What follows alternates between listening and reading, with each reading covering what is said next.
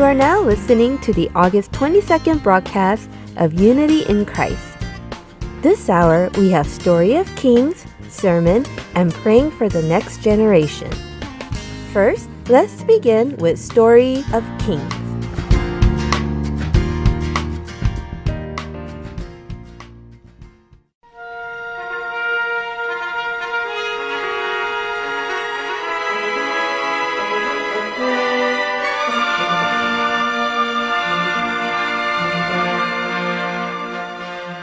Hello, Heart and Soul listeners. This is Brian Winston with Story of Kings. Last time we shared the story focusing on the downfall of Israel and Solomon's death. After the death of Solomon, Israel became divided into north and south, Judah in the south and Israel in the north. Two separate countries meant two rulers. So we will continue our stories with kings in Israel to the north and kings in Judah to the south. To understand the situation in Israel better, it will help to read historical books such as 1 Kings, 2 Kings, 2 Chronicles, and books of prophets such as Hosea, Joel, Amos, Obadiah, and Jonah. For the kings in Judah and Israel, their accounts are recorded in detail in the books of 1 Kings, 2 Kings, 1 Chronicles, and 2 Chronicles. But wait, would you know the difference between the book of Kings and the book of Chronicles? It will be helpful to understand the stories better if we know the differences between these two sets of books, 1st and 2nd Kings and 1st and 2nd Chronicles. Here are some key differences. First, 1st and 2nd Kings offer equal coverage to all kings, whether in Judah or Israel. They tell us how well each king followed the Lord's command. In contrast, 1st and 2nd Chronicles are mainly written about the kings of Judah. The focus is on the lineage of King David with implications to the coming of the Messiah. The second difference is that 1st and 2nd Kings detail how the kings of Israel sin by worshiping idols. In contrast, 1st and 2nd Chronicles are focused on when and how some of these kings repented and how God healed them. And third has to do with the periods in which these books were written. 1st and 2nd Kings were written during the time when Judah and Israel fell and were taken captives to Babylon. 1st and 2nd Chronicles were written during the time when their captivity was over and they were headed back to Jerusalem. So, whereas the book of Kings were written in remembrance of their captivity and how Israel had fallen, the book of Chronicles were written in a hopeful anticipation of how they would rebuild Israel after their captivity. Though they share many similar stories, the focuses and themes of stories in these two sets of books of Kings and Chronicles are different. Now let's continue the story from 1 Kings chapter 12 and 13 and 2 Chronicles chapter 10 and take a look at how Israel became divided into north and south and what happened afterward. Upon Solomon's death, his son Rehoboam assumed the throne. The country was still united as one. Rehoboam went to Shechem to get approval from northern tribal elders as their king. Just so you know, Shechem was located about 45 miles north of Jerusalem. When Rehoboam went to Shechem, he ran into a man named Jeroboam. Some of you may recall Jeroboam from our story last time. His hometown was in northern Israel, but he had been in exile in Egypt. This was because he had been tapped by prophet Ahijah to lead 10 tribes of Israel, and King Solomon tried to arrest him. He was now back in Israel after Solomon's death. People in Shechem, along with Jeroboam, came to see King Rehoboam. They expressed to him that they were very tired from hard labor and were suffocating from excessive taxation. Remember, Solomon had been doing a lot of construction almost ceaselessly from building God's temple in his palace to additional temples of pagan gods.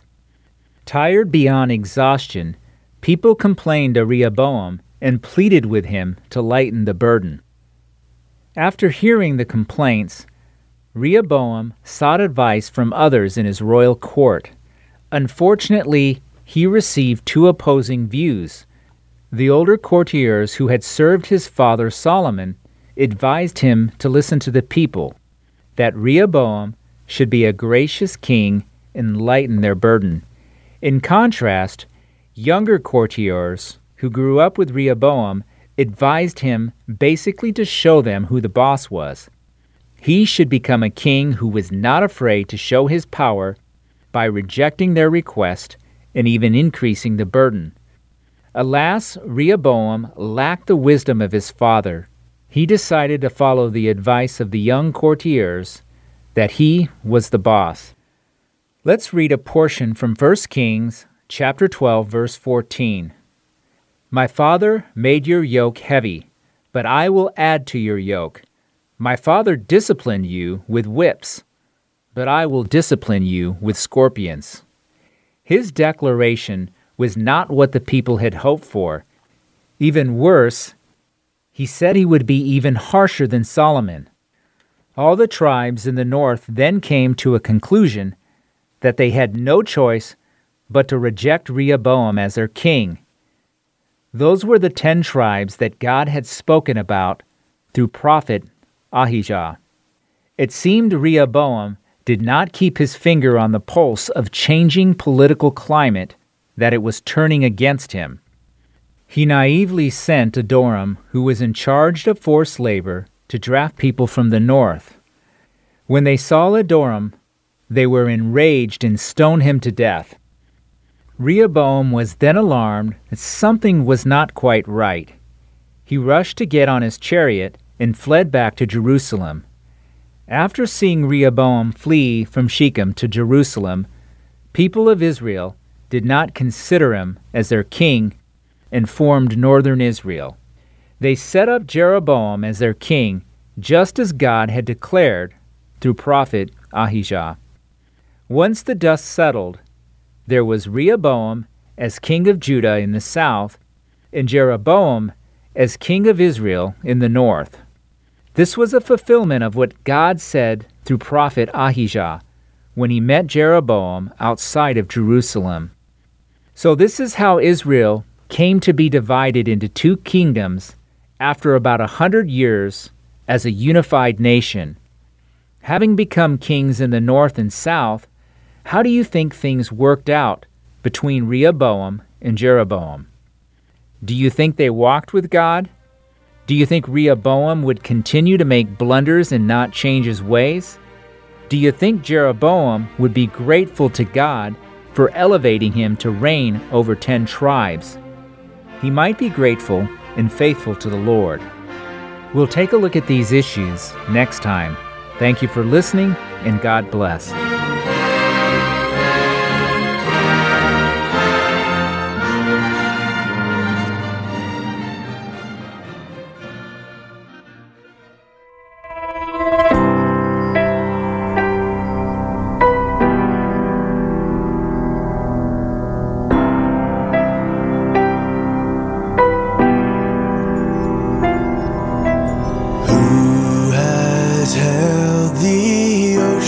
In his hand, who has numbered every grain of sand? Kings and nations tremble at his voice.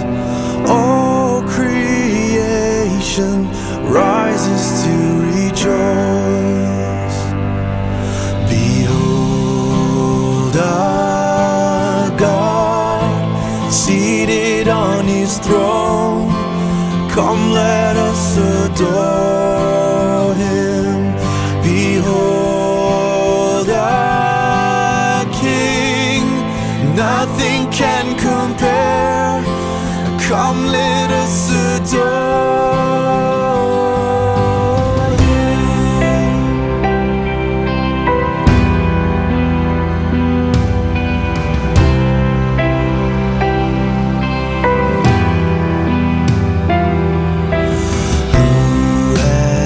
given counsel to the Lord. Who can question any of his words?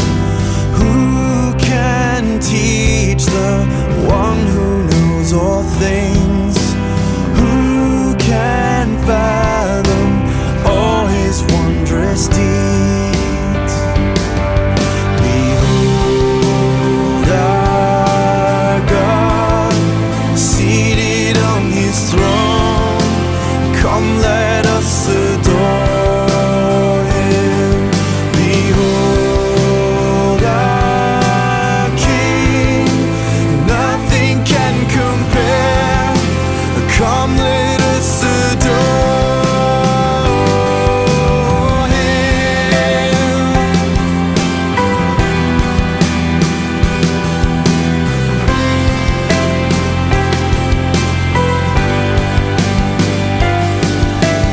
Who has felt the nails upon his hands, bearing all the guilt of sinful men?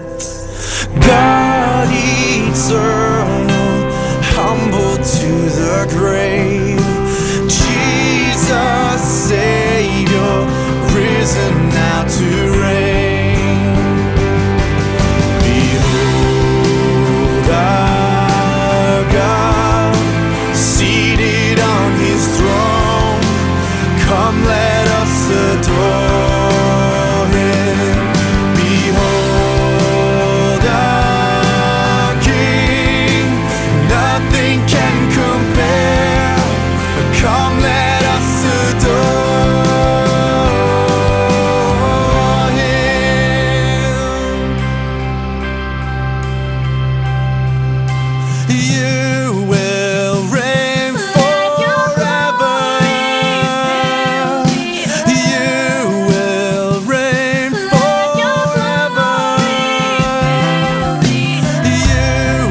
will reign forever.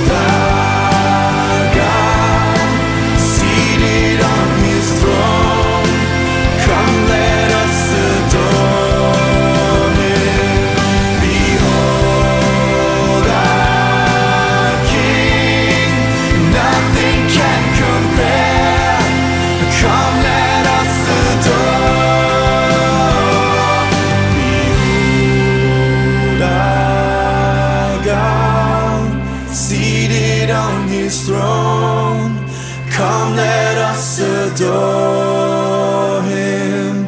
Behold our King, nothing can compare. Come, let us adore him.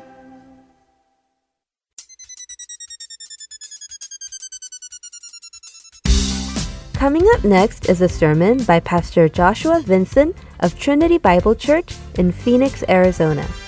Today's topic is thinking biblically about the coronavirus. I hope you have a blessed time with Pastor Joshua. About the coronavirus. And the reason that I'm saying that we need to think about this just for a moment is because I have noticed that there are a lot of conversations that are going on about this topic. And I think it would be a great opportunity just to think about the way that we ought to be thinking about this pandemic. But as we look through the information, we start to ask ourselves, who can we trust? So as we're thinking through this, I think it's important for us to recognize that these are difficult issues to consider. And I'm sensing the pandemonium has infected local churches as well, making it difficult to know how to think biblically about these strange days. And so pastors and Christians are trying to make really difficult decisions to honor Christ. And thinking is hard. Thinking is hard really for a couple of reasons. If you've read your Bible, you know there are a couple of reasons that it's hard for us to think, right? But the first is this: the coronavirus has invaded our homes, and it has actually compelled each of us to stare the brokenness of this world in the face.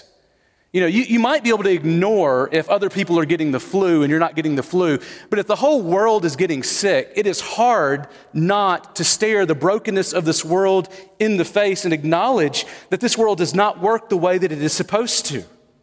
But there's a second, and that's this: that sin has left humanity broken as a result of the fall. So the brokenness that confronts us, it is not just out there and in the world all around us. It's actually, we are told scripturally, in here. We are told that when Adam fell and he committed the first sin, that everyone that came after him was fallen in their mind, in their wills, and in their emotions. So when you think about this, theologians of the past have talked about the noetic effects of sin.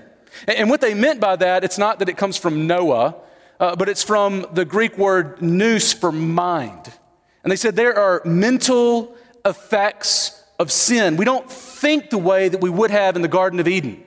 And so our thinking is hard, and the problems are hard. And I don't know about you, but man, it gets hard when there are complex situations, and I feel like I don't quite have the kind of IQ power that I want to deal with it, right? And that is the world that we live in, and it's only exacerbated by the fact that we have this huge pandemic that is affecting us. We know that when Jesus commands us to love God with all our heart, soul, minds, that we ought to be filled, I think, in this moment with a sense of our neediness for and dependence on Christ's Spirit to help us navigate the coronavirus to the glory of Christ. So those decisions are only going to get more complex as we begin to reopen the world before the sickness has declined or a vaccine has been created. And so this morning, what I really want us to do is take 5 verses that have really shaped and guided the elders as we have been going through making decisions about how to live life in light of this sickness. Now, you might have your own verses, but these are 5 verses that we think you should at least have sort of in your tool chest as you're trying to make wise decisions. And the way we're going to do this is I'm really going to begin with a question for each of these, and then we're going to answer it with these verses. So here's the first question: where is God in this pandemic? Now, maybe you're wondering where God is in all of this. And I've had the opportunity to listen to a number of pastors who have spoken on this topic. And there is this one answer that shows up from time to time where a pastor says, God is just as surprised by this pandemic as we are. God is obviously not directly responsible for this pandemic. God is not really doing anything himself through this pandemic. And there's some variation of that is out there. But come in close. That's not the God of the Scriptures. That's not the God that the Bible tells us about and glories in on every page. See, this might be your first epidemic, but it's not God's. And it's times like these that we need to be reminded of the providence of God. See, most look to Genesis 50:20 when they're trying to describe the providence of God. Maybe you know that verse. You'll remember there that Joseph was basically sold by his brothers into slavery in Egypt. And he went through many years in prison.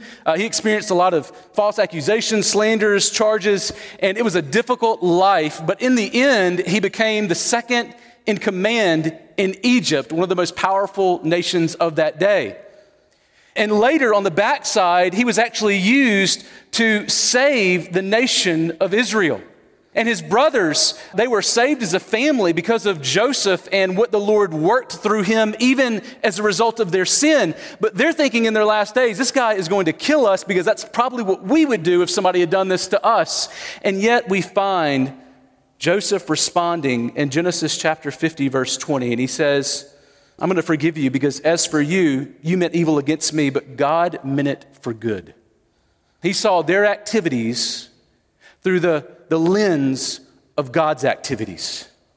And he says, what you meant for evil, God intended it for great good. And catch this.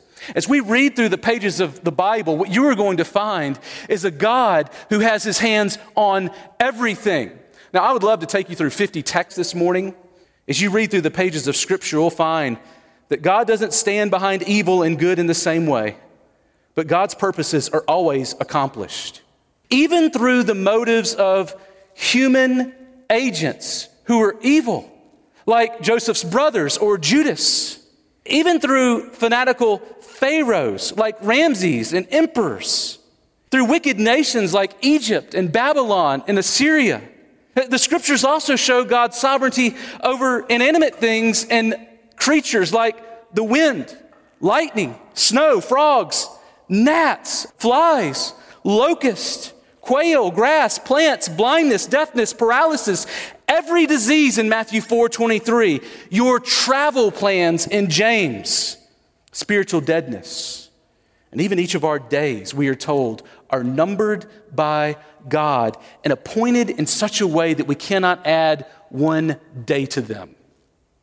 That's the God of the Bible, a God who is intimately engaged in your life. That is the God that we glory in.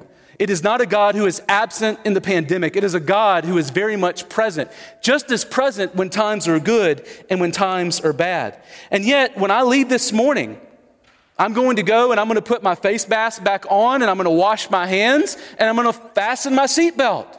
Why? Because I believe God's sovereignty does not mean that I'm not responsible. I believe it means I am all the more responsible before a God who is sovereign over me. And so, here's the beauty of the gospel of Jesus Christ. If you are in Christ, you have put your faith in Christ, you have trusted him as your king, what that means for you is that God's providence translates into him being a present father to his people. That's the beauty of the providence of God. If you are in Christ, he is caring for you, he is in charge, he is in control, and he is for you as a good father is for his kids. Now, he's just as present in times of sickness as in times of health. And when the pandemonium breaks out, what I want to encourage you to do, us to do this morning, is never to lose sight of the providence of God. See, that's why Jesus says, as he considers God's providential care for those scavenger birds of Matthew 6, he says this in Matthew 6:26. Look at the birds of the air. They neither sow nor reap nor gather into barns, and yet your heavenly Father feeds them. Are you not of more value than those scavenger birds? See, Jesus here, he's arguing from the lesser to the greater, from scavenger birds, those annoying birds that would eat their fruit and make them at times hungry, ruin their crops, those annoying pests, those pest birds. He says, those birds you can't stand, people can't stand, God cares about them. And if you think that God cares about them, consider how much more he considers you and loves you as his child. Do you see it? I mean, he just shoots off into heaven with this grand view of God's care for us. He says, if you are in the kingdom of God, if you are a child of God, his care for you is not that of some distant being who is unconcerned with you. It is that of a father who loves and adores you as his own. That's the God that we serve, so don't miss this. We are called to trust that Jesus himself says God's providence isn't ivory tower theology. It is hope for famines, wars, and pandemics. And when pandemonium breaks out, don't lose sight of God's providence. I love what question 27 of the Heidelberg Catechism says. It describes the providence of God, and they explain it this way. They say, the almighty and everywhere present power of God, whereby, as it were, by his hand, he, being God, still upholds heaven and earth with all creatures, and so governs them that herbs and grass, rain and drought, fruitful and barren years, meat and drink, health and sickness, riches and poverty, yeah, all things come not by chance, but catch this, by his fatherly hand And I think there should be an emphasis, an underline, and a bunch of exclamation marks after fatherly hand. Don't miss this. If you are in Christ, you have repented of your sins and you have trusted King Jesus as the Lord of your life, and there is no event that happens to you that doesn't go through your Father's hands. Isn't that comfort this morning? No, you got bandanas, but you can nod to the glory of that. Nothing that comes to you, if you are a child of God, that does not trickle down through the Father's hands, specifically and purposely for your good. That's the purpose of God's work in our lives, even through bad things. Everything is reclaimed for God's glory and the good of His people through His hands. All things work together for the good of His people. Romans 8:28. All things. That's at least bad things and good things, all things for our good. And don't forget Romans 8:39-40, where we are promised that there is nothing that can separate us from the love of God. Nothing that comes through the hands of God to His children will be too much to separate them from His love. What promises come through the providence of God? See, God doesn't promise that we will not face persecution or plague or even death, but that we will not be separated ever from our heavenly Father and the eternal life that lives with Him. See, God's not absent in the plague. He's present.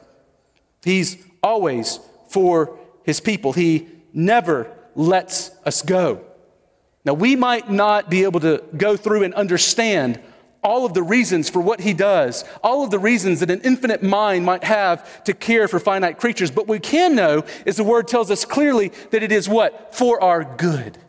And that's the trust and confidence that we have, even when we don't understand. I love the providence of God and the way that it inspired the Swiss reformer. His name is Huldrych Zwingli, and he was living and experiencing a plague himself, and it was interrupting a great work of God that he was doing in the land. And he wrote this song called the Plague Song in light of the Black Death in 1519.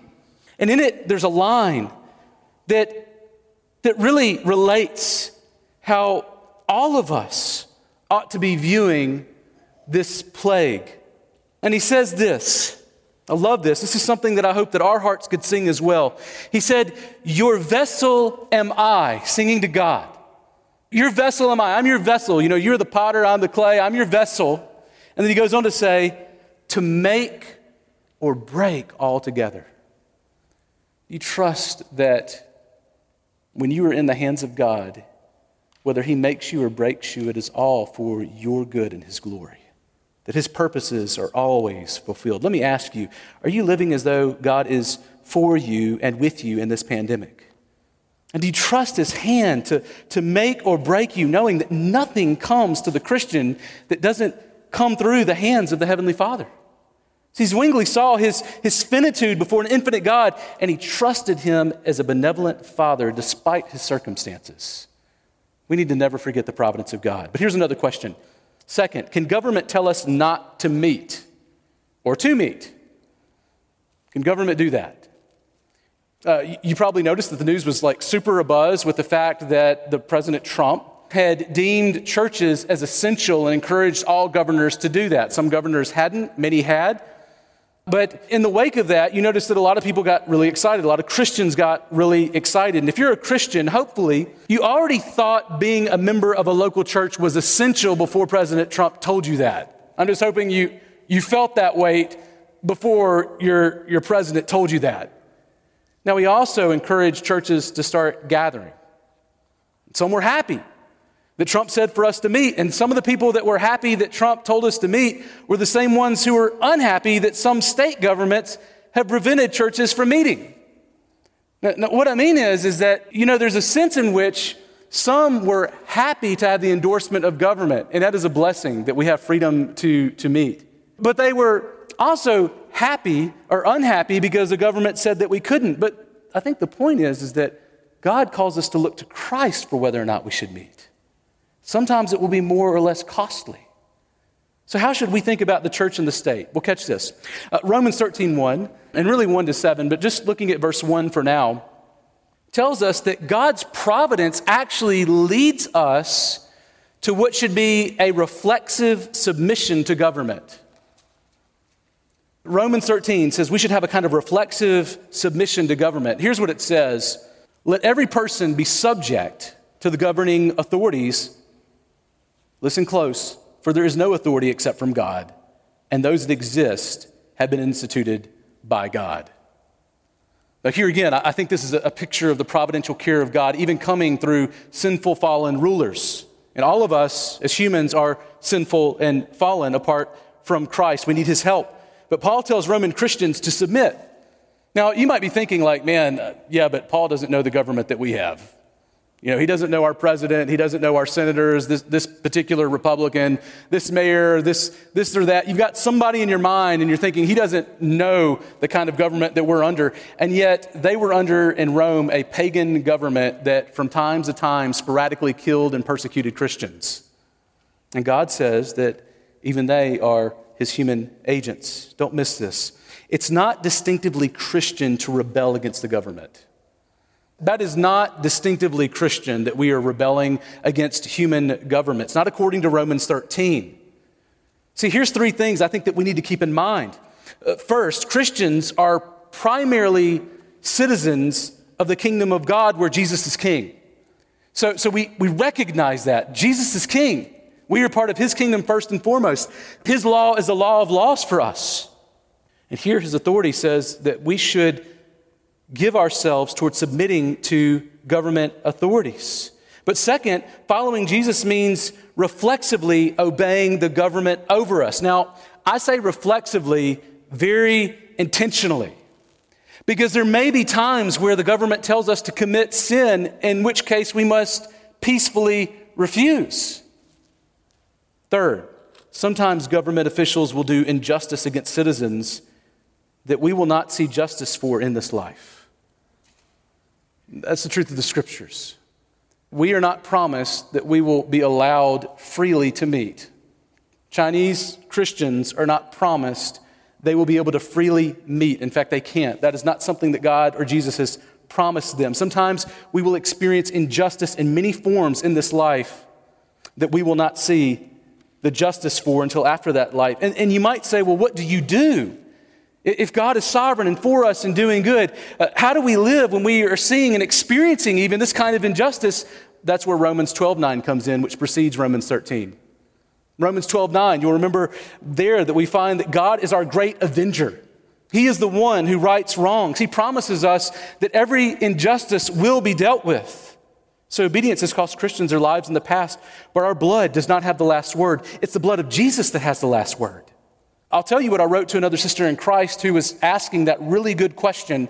Should we be meeting together? Are we not meeting because the government has told us not to? Have they overstepped their bounds? And one of my responses to her was the same thing that I'll tell you this morning, and the same thing that all of our elders affirmed.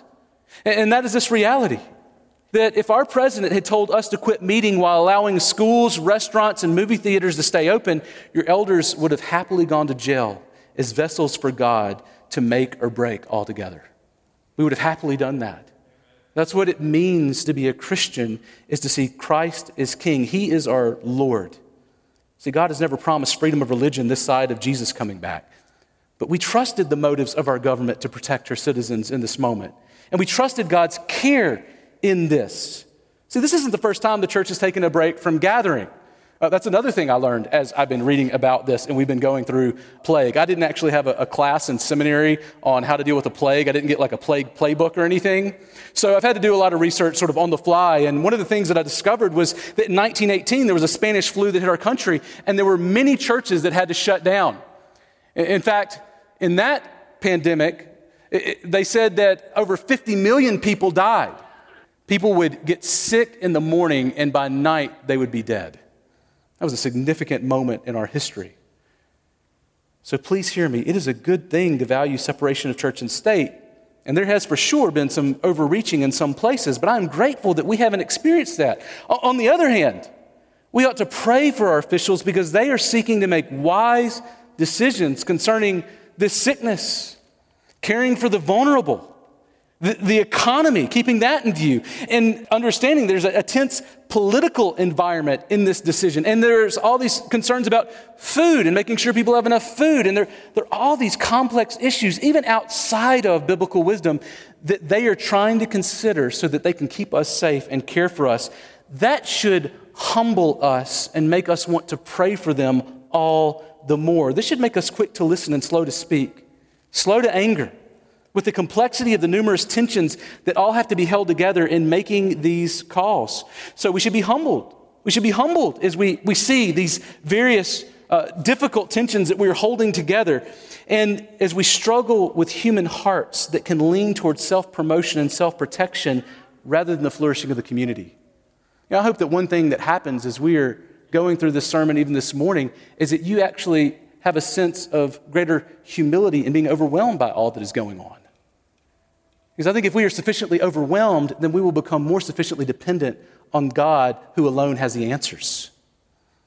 See, we should pray for them. We should submit to them. And here's a legitimate concern, though. As we think about God's providence and God's government and how we make decisions, how do we submit to authorities in Romans 13:1 when they ask us to not meet, when Hebrews 10:24-25 says not to neglect meeting? How do we balance those? Do you see it? Like, it's wise not to meet for a season, and yet Hebrews 10 says you need not to neglect the meeting together. Now, the question is it disobedient for the church not to meet?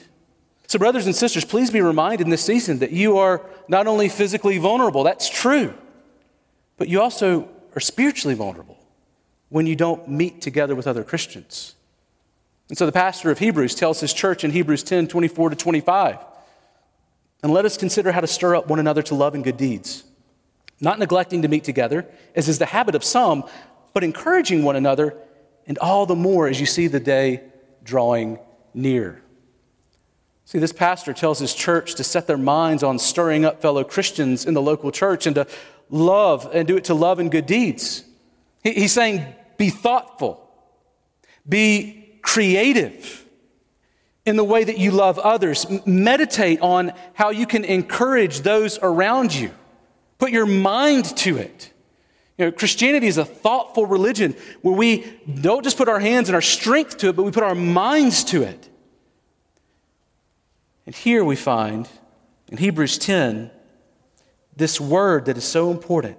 It says that we are not to neglect meeting together. Not neglecting to meet is really in the original language a stronger statement than the English communicates. And I think it's important to know what it says to understand how to obey it. It speaks of a wrongful abandonment. And it's the same word that is used to describe elsewhere Israel, who forsook God along with his covenant, his laws, and his commands. And this pastor in Hebrews says the new covenant community of the local church should not do that. They should not forsake God like Israel did, because we have so much more in Christ. We should be even less willing to walk away.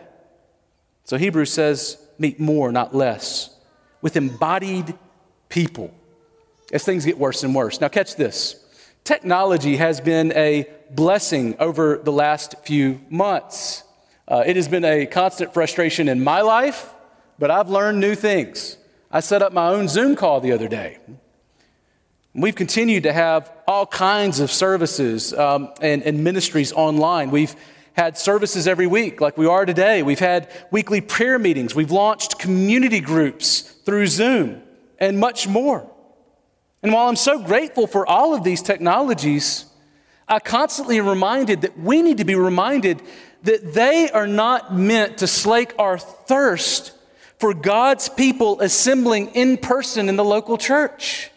Now, we should not get too used to these kinds of things.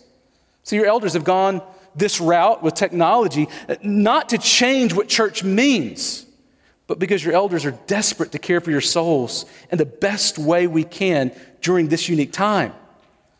But there's a question that I think we should be asking. Have we neglected meeting together for self-preservation? Have we violated Hebrews 10's command not to neglect meeting together? Or to ask it another way, have pastors been cowed into submission by political or social pressure? And again, I would say the short answer is no. Let me explain. First, your elders have not led our church to abandon God and his people as some have. That's not what's happened. I don't think anybody would say that, the elders woke up of, let's just say Trinity Bible Church for now. And they said, people are getting sick, and so we need to abandon Jesus now. That's not what was happening in us taking a break from meeting together. And second, your elders believe in separation of church and state. So we don't believe that the state has authority over us. I love this statement that was made by the Donatists in the 4th century. There was a time when the emperor was trying to say that he had authority over the church, and they asked a very insightful question, and they asked this: what does the emperor have to do with the church? In other words, the emperor of this world is not our king. Jesus is king. So who thinks that they can have authority over the people of King Jesus? Well, that's exactly the way that we view the church. Now, some government officials, they have violated religious freedoms in different parts, but at large, officials have made tough decisions at great financial and political cost to themselves. If you're thinking there's some kind of grand conspiracy, it must be grander than our leaders, because I have not known many political leaders that are willing to sacrifice money or political sort of respect or favor for hard decisions. It's usually the other way, right? And yet they have done that. And so we believe that they have tried to help us think wisely as a community about how to stay alive. Third, we can learn from church history. I hope all of you realize that there have been some really good thinkers in the church over the last 2,000 years that we can learn from. And we have Christians that have been doing this obeying Jesus thing, following Jesus thing for a couple of thousand years, and we could learn something from them. And as we look at it, there have been many plagues that have come, and there have been different responses to those plagues that we can learn from. There hasn't always been the same response. So in the 3rd century, Cyprian was writing about a plague that came, and he was commending Christians because they were running and jumping into caring for Christians and even non-Christians at peril over their own lives. Some of these Christians even died because of caring for those who were sick. And he was commending them for a godlike concern, a laying down their lives as Jesus lays down his life for us. In the 4th century, there's another voice that gives us a window into this. Julian, who was an emperor of Rome. And he was looking at the plague that was hitting at that time, and he was actually chastising a pagan priest. And he was talking about the Christians. And as he's watching the Christians and he's trying to get people more excited about this pagan religion, he says to this priest, it is a scandal that Christians care not only for their own poor, but ours as well. While those who belong to us look in vain for the help that we should render them. There were families that were casting out their own relatives to save themselves and not the Christians. Rodney Stark actually argues that the plagues led to the promotion of the gospel because of the unique answers they had for life's big questions. The gospel had answers that people were confronted with in the plague. And they also loved others at great loss to themselves. But there's another episode. In 1918, the Spanish flu hit. And there was a Presbyterian pastor, Francis Grimke, and he wrote this: I do know that large numbers of people have regretted the closing of the churches. So these pastors had to close the churches for a season. And I hope that now they are opened again, that they will all show our appreciation of their value by attending regularly upon their services. In other words, we had to close them for a season. And I hope that when they are opened, that Christians will see the value that they should have for gathering together to stir one another up towards love and good deeds. So some jumped into the sickness, got sick, and lost their lives. Others said, we think it's wise to separate for a season. Now, all of these are Christian brothers and sisters, but know this: your elders choosing not to meet, it did not violate the heart of Hebrews 10. And it wasn't merely driven by Romans 13. Now, another text came to play, Matthew 22. Fourth question: how do we love one another when we can't see each other? How do we love one another when we can't see each other? When asked what the greatest commandment is, Jesus answers in Matthew 22, 37 to 39. And you'll remember he says that you shall love the Lord your God with all your heart, soul, and mind. This is the great and first commandment. And the second is like it: you shall love your neighbor as yourself. I think John is actually clarifying this in his epistle in 1 John, where he is actually writing to this church. And he says, this is what the law looks like in light of Jesus' death and resurrection. In 1 John 3:23, this is what the law looks like for Christians. And this is the commandment, that we believe in the name of his Son, Jesus Christ, and that we love one another. That's what Christians are called to do, to be a people of love. So our local church has a special new covenant obligation to love the members of our church. A unique love that is not like the other loves that we have. Of course, we know that Jesus also tells us that we're even to love our enemies in Matthew 5:44. Anybody struggle to love your enemies? That's hard, right? And yet we're told to love like church members, we're told to love our families, we're told to love God, and we're even told to love our enemies by Jesus himself. Don't miss this. God calls us to love neighbors, church members, and even enemies, but not in the same way. There are different kinds of love. So for instance, I don't love Malachi in the same way that I love Gia. That would be weird on a number of ways, right? And I don't love my kids in the same way that I love Gia. And I don't love my church in the same way that I love them. And yet I love them all, and they're different kinds of loves. And God has created this world with beautiful complexity and different kinds of love and relationships that we are committed to. And it's always been loving to not come to church if you were throwing up. Right? Some of you are like, I didn't know that. I'm sorry, guys. But it has always been loving not to come to church throwing up. Now, just to be clear, our decision to meet or not to meet is not directly dependent on whether or not our state or federal government views church as essential. The church looks to Christ for that decision. Our decision was motivated by a love of God and others as we considered the council of medical experts. Like, how can we love each other well, knowing what we know is going on in this world? And that's been tough with so many competing voices. Do we wear gloves? Do we not wear gloves? Some say you do, some say you don't. Do you wear masks? Not masks. Some say do, some say don't. But loving others. See, this is a difficult thing that we need to think critically about. Protecting others. That's what love looks like. See, we are this morning thinking about the reality that the love of God and neighbor has motivated our decisions. And here's one thing I hope this season has taught us. Love is not easy. Real biblical love is not easy. It's sacrificial. I don't like sacrificing things and giving up things. That's sort of a sin defect I have. I like to get things. I don't like to give things. I'm better at receiving things than I am giving things, right? But we want to be sacrificial in our love. And it requires thought and intentionality to love sacrificially. It can't be a lazy kind of love. That can make your head hurt, and it should humble many of us how hard it is to love in a thoughtful way. See, it requires the power of the Holy Spirit. The Holy Spirit that is only given to those who are united with Jesus Christ to have this kind of love. And catch this, when we took a break, it wasn't about self-preservation. It was about Christ-like sacrificial love for others. Love for others causes us to want to protect the vulnerable, both physically and spiritually. So here's one question I want to put in your mind as you're thinking through this. And I've put a number.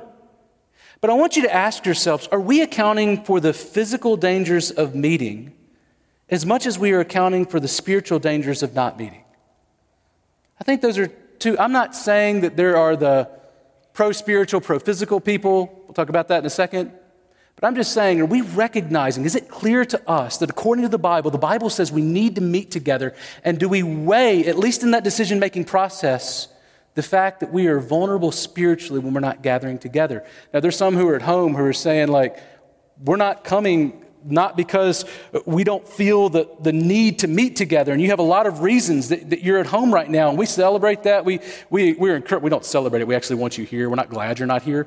But we are grateful that we have folks at home who are going to be with us soon. But as we make these decisions, there can be all kinds of divisions, which leads to our last question. Are you pro-faith or pro-wisdom?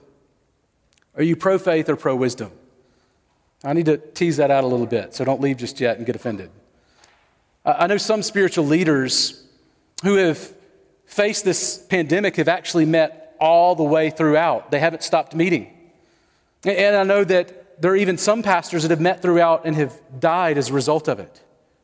I know other spiritual leaders who tweeted even last night that nobody should meet.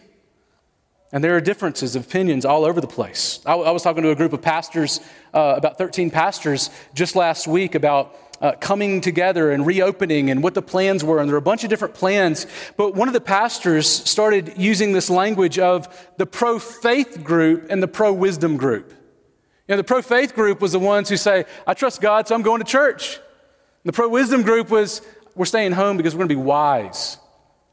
And I just stopped and I said, I don't like the categories. I don't think that's fair.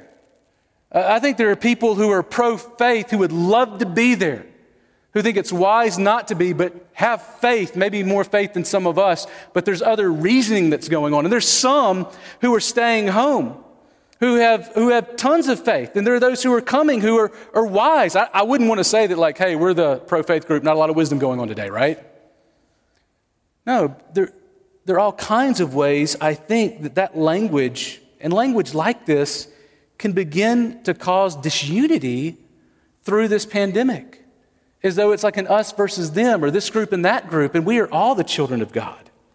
And that's why we need to be reminded in this time of Ephesians 4:1-3, where Paul writes this, I therefore, a prisoner for the Lord, urge you to walk in a manner worthy of the calling to which you have been called, with all humility and gentleness, with patience, bearing with one another in love, catch this, eager to maintain the unity of the Spirit in the bond of peace. So when the world's getting crazy, will we as the church be known for fear or anger? Will you be known for humility and gentleness or anger and hostility? Am I patient with others, and particularly with those in my own church? Do I give the benefit of the doubt to those who disagree with me over these complex issues? And how are we practically demonstrating an eagerness to maintain the unity of the Spirit and the bond of peace? That's not just a theological throwaway line. Are we loving one another eagerly, maintaining this bond of unity? Are you faithfully watching services and taking part in our Zoom community calls? Are you calling older saints who can't meet and others that you haven't seen? Are you praying for the members of the church? I said this last week. I pray that during this season, as a pandemic pandemonium arises, that our eagerness to maintain the unity of the Spirit and the bond of peace would go still higher. As chaos grows, I hope that our eagerness for unity grows, that we become more patient as more patience is needed. Here's what I mean. Some of our members will be here worshiping and some will stay at home for safety for a while. And both can be faithful. Both can be wise responses. Some other churches have met throughout and some will not meet till August. And we should be known for giving the benefit of the doubt to others, not assuming their motives are bad or ill-informed or that their thinking is bad.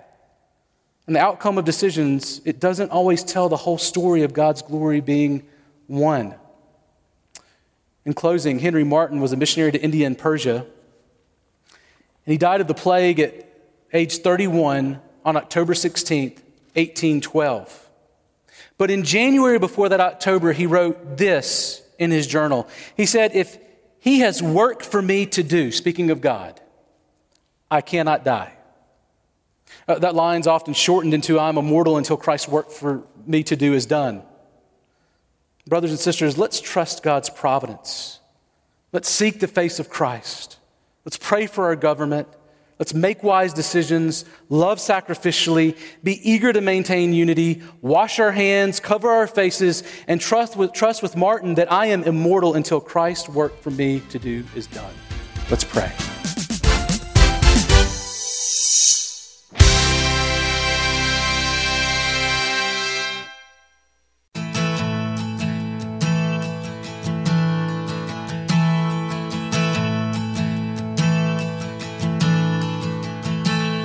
Oh, I've heard 1,000 stories of what they think you're like, but I've heard tender whisper of love in the dead of night, and you tell me that you're pleased and that I'm never alone. You're a good, good Father. It's who you are. It's who you are. It's who you are, and I'm loved by you. It's who I am. It's who I am. It's who I am. Oh, and I've seen many searching for answers far and wide, but I know we're all searching for answers. Only you provide, 'cause you know just what we need before we say a word. You're a good, good Father. It's who you are. It's who you are. It's who you are, and I'm loved by you. It's who I am. It's who I am. It's who I am. Because you are perfect in all of your ways. You are perfect in all of your ways. You are perfect in all of your ways to us. You are perfect in all of your ways.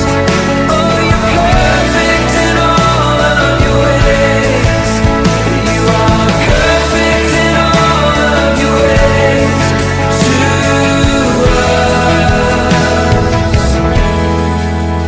Oh, it's love so undeniable. I can hardly speak. Peace so unexplainable. I can hardly think as you call me. Deeper still as you call me. Deeper still as you call me. Deeper still into love. Love, love. You're a good, good Father. It's who you are. It's who you are. It's who you are, and I'm loved by you. It's who I am. It's who I am. It's who I am. You're a good, good Father. It's who you are. It's who you are. It's who you are, and I'm loved by you. It's who I am. It's who I am. It's who I am. You're a good, good Father. It's who you are. It's who you are. It's who you are, and I'm loved by you. It's who I am. It's who I am. It's who I am. You're good. You are perfect in all of your ways. It's who you are. It's who you are, and I'm loved. You are perfect in all of your ways. It's who I am. It's who I am.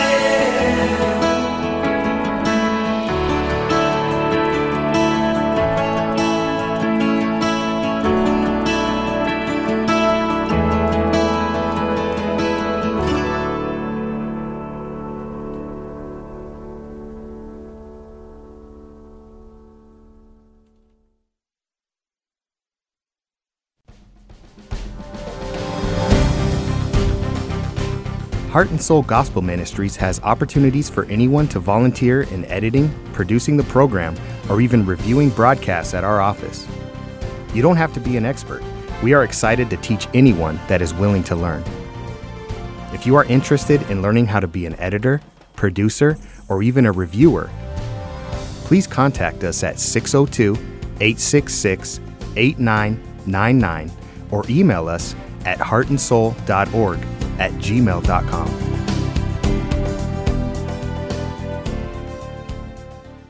Coming up next is Praying for the Next Generation.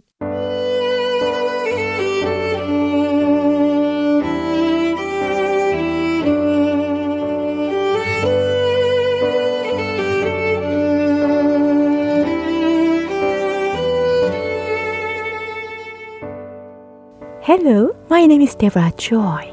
I am the host of this program, Praying for the Next Generation. When you hear the word righteous, what comes to your mind? We serve a God whose name is known as the Lord our righteousness. Psalm 71 verses 15 through 17 says, "My mouth shall tell of your righteousness and of your salvation all day long, for I do not know the sum of them. I will come with the mighty deeds of the Lord God. I will make mention of your righteousness, yours alone. O God, you have taught me from my youth, and I still declare your wondrous deeds." The Hebrew word for righteousness is tzedakah, which means honesty, right, justice, truth, justification, and righteous acts of God and of men's moral conduct. All of us have sinned and fallen short of God's glory, but by His grace, we were justified freely and made right with God when we believed the sacrifice of Jesus on the cross. So then, my beloved, how are you living righteously and responding to the sins of wickedness in this world? According to the U.S. Administration for Children and Families, nearly 700,000 children are abused in the U.S. each year. In 2018 alone, an estimated 1,770 children died as a result of abuse. Child abuse is defined as neglect, physical harm, and emotional and sexual abuse. Neglect is the most common form of child abuse in our nation, which includes physical, medical, emotional, educational neglect, and inadequate supervision.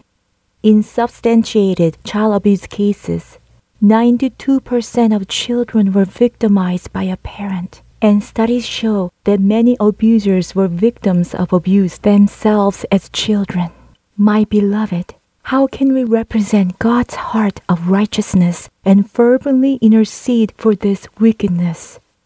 Ephesians chapter 4 verses 20 through 24 says, "But you did not learn Christ in this way, if indeed you have heard Him and have been taught in Him, just as truth is in Jesus, that in reference to your former manner of life, you lay aside the old self, which is being corrupted in accordance with the lust of deceit, and that you be renewed in the spirit of your mind, and put on the new self, which in the likeness of God has been created in righteousness and holiness of the truth."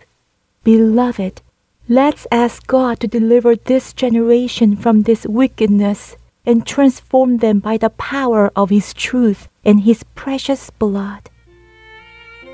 O God of our righteousness, you are the exalted one who judges the nations and examines our hearts and minds.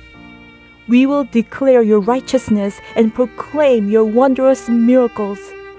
As fathers and mothers of the next generation, we repent of our wickedness and evil example of abuse and neglect of our children that has caused them deep suffering, pain, and even death. We also choose to forgive our parents and others who have influenced us with the same sins of abuse and neglect in our own lives. Father, grant us your grace and mercy.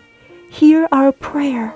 Deliver us from this bondage and set us free from this affliction by the power of your truth and your precious blood.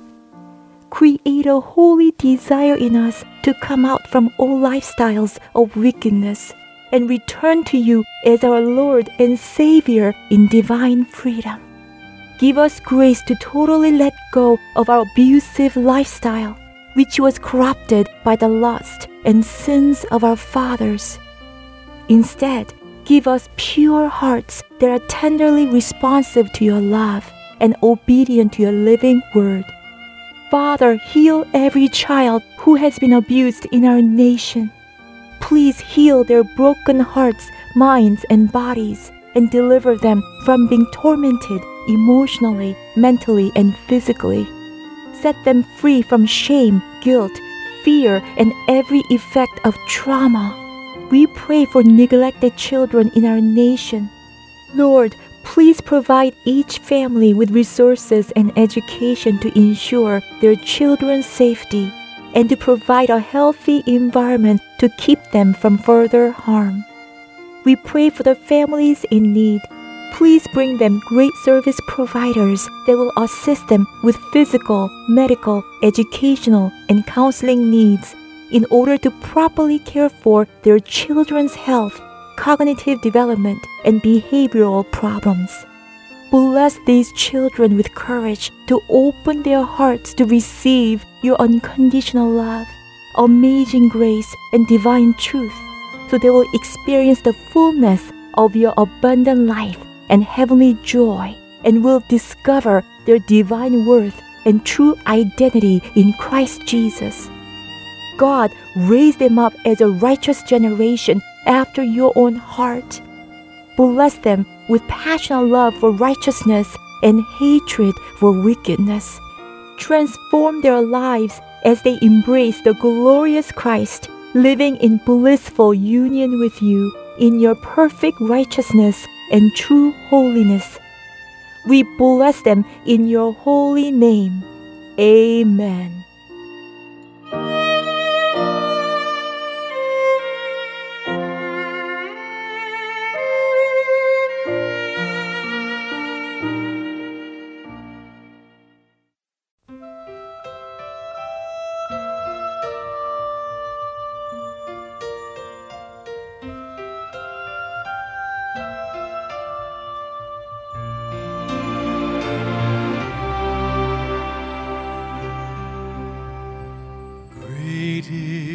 Thy faithfulness, O God, my Father.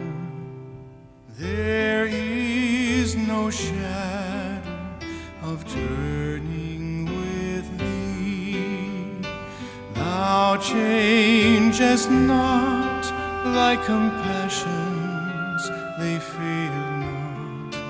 As Thou hast been, Thou forever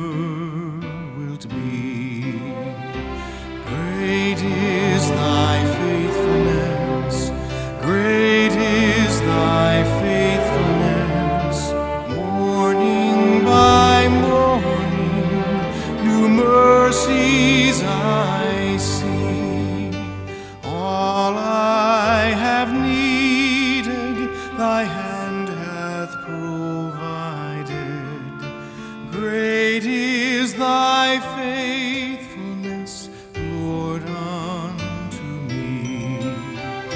Summer and winter and springtime and harvest, sun, moon, and stars in their courses above, join with all nature in manifold witness to Thy great faithfulness, mercy, and love.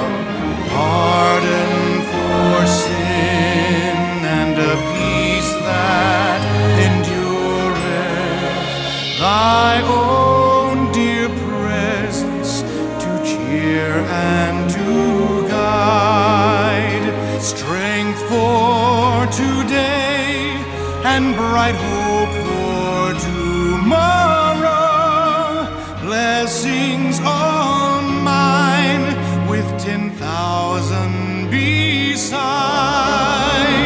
Great is Thy faithfulness, great is Thy faithfulness.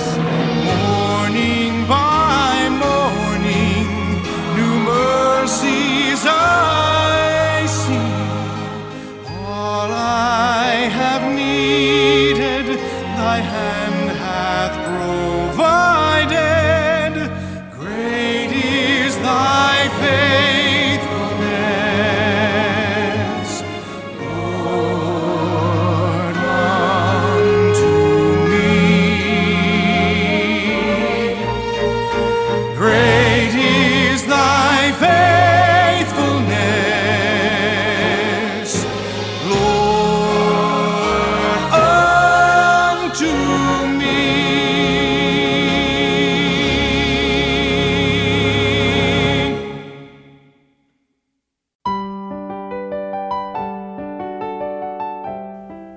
We are now ending our Unity in Christ broadcast.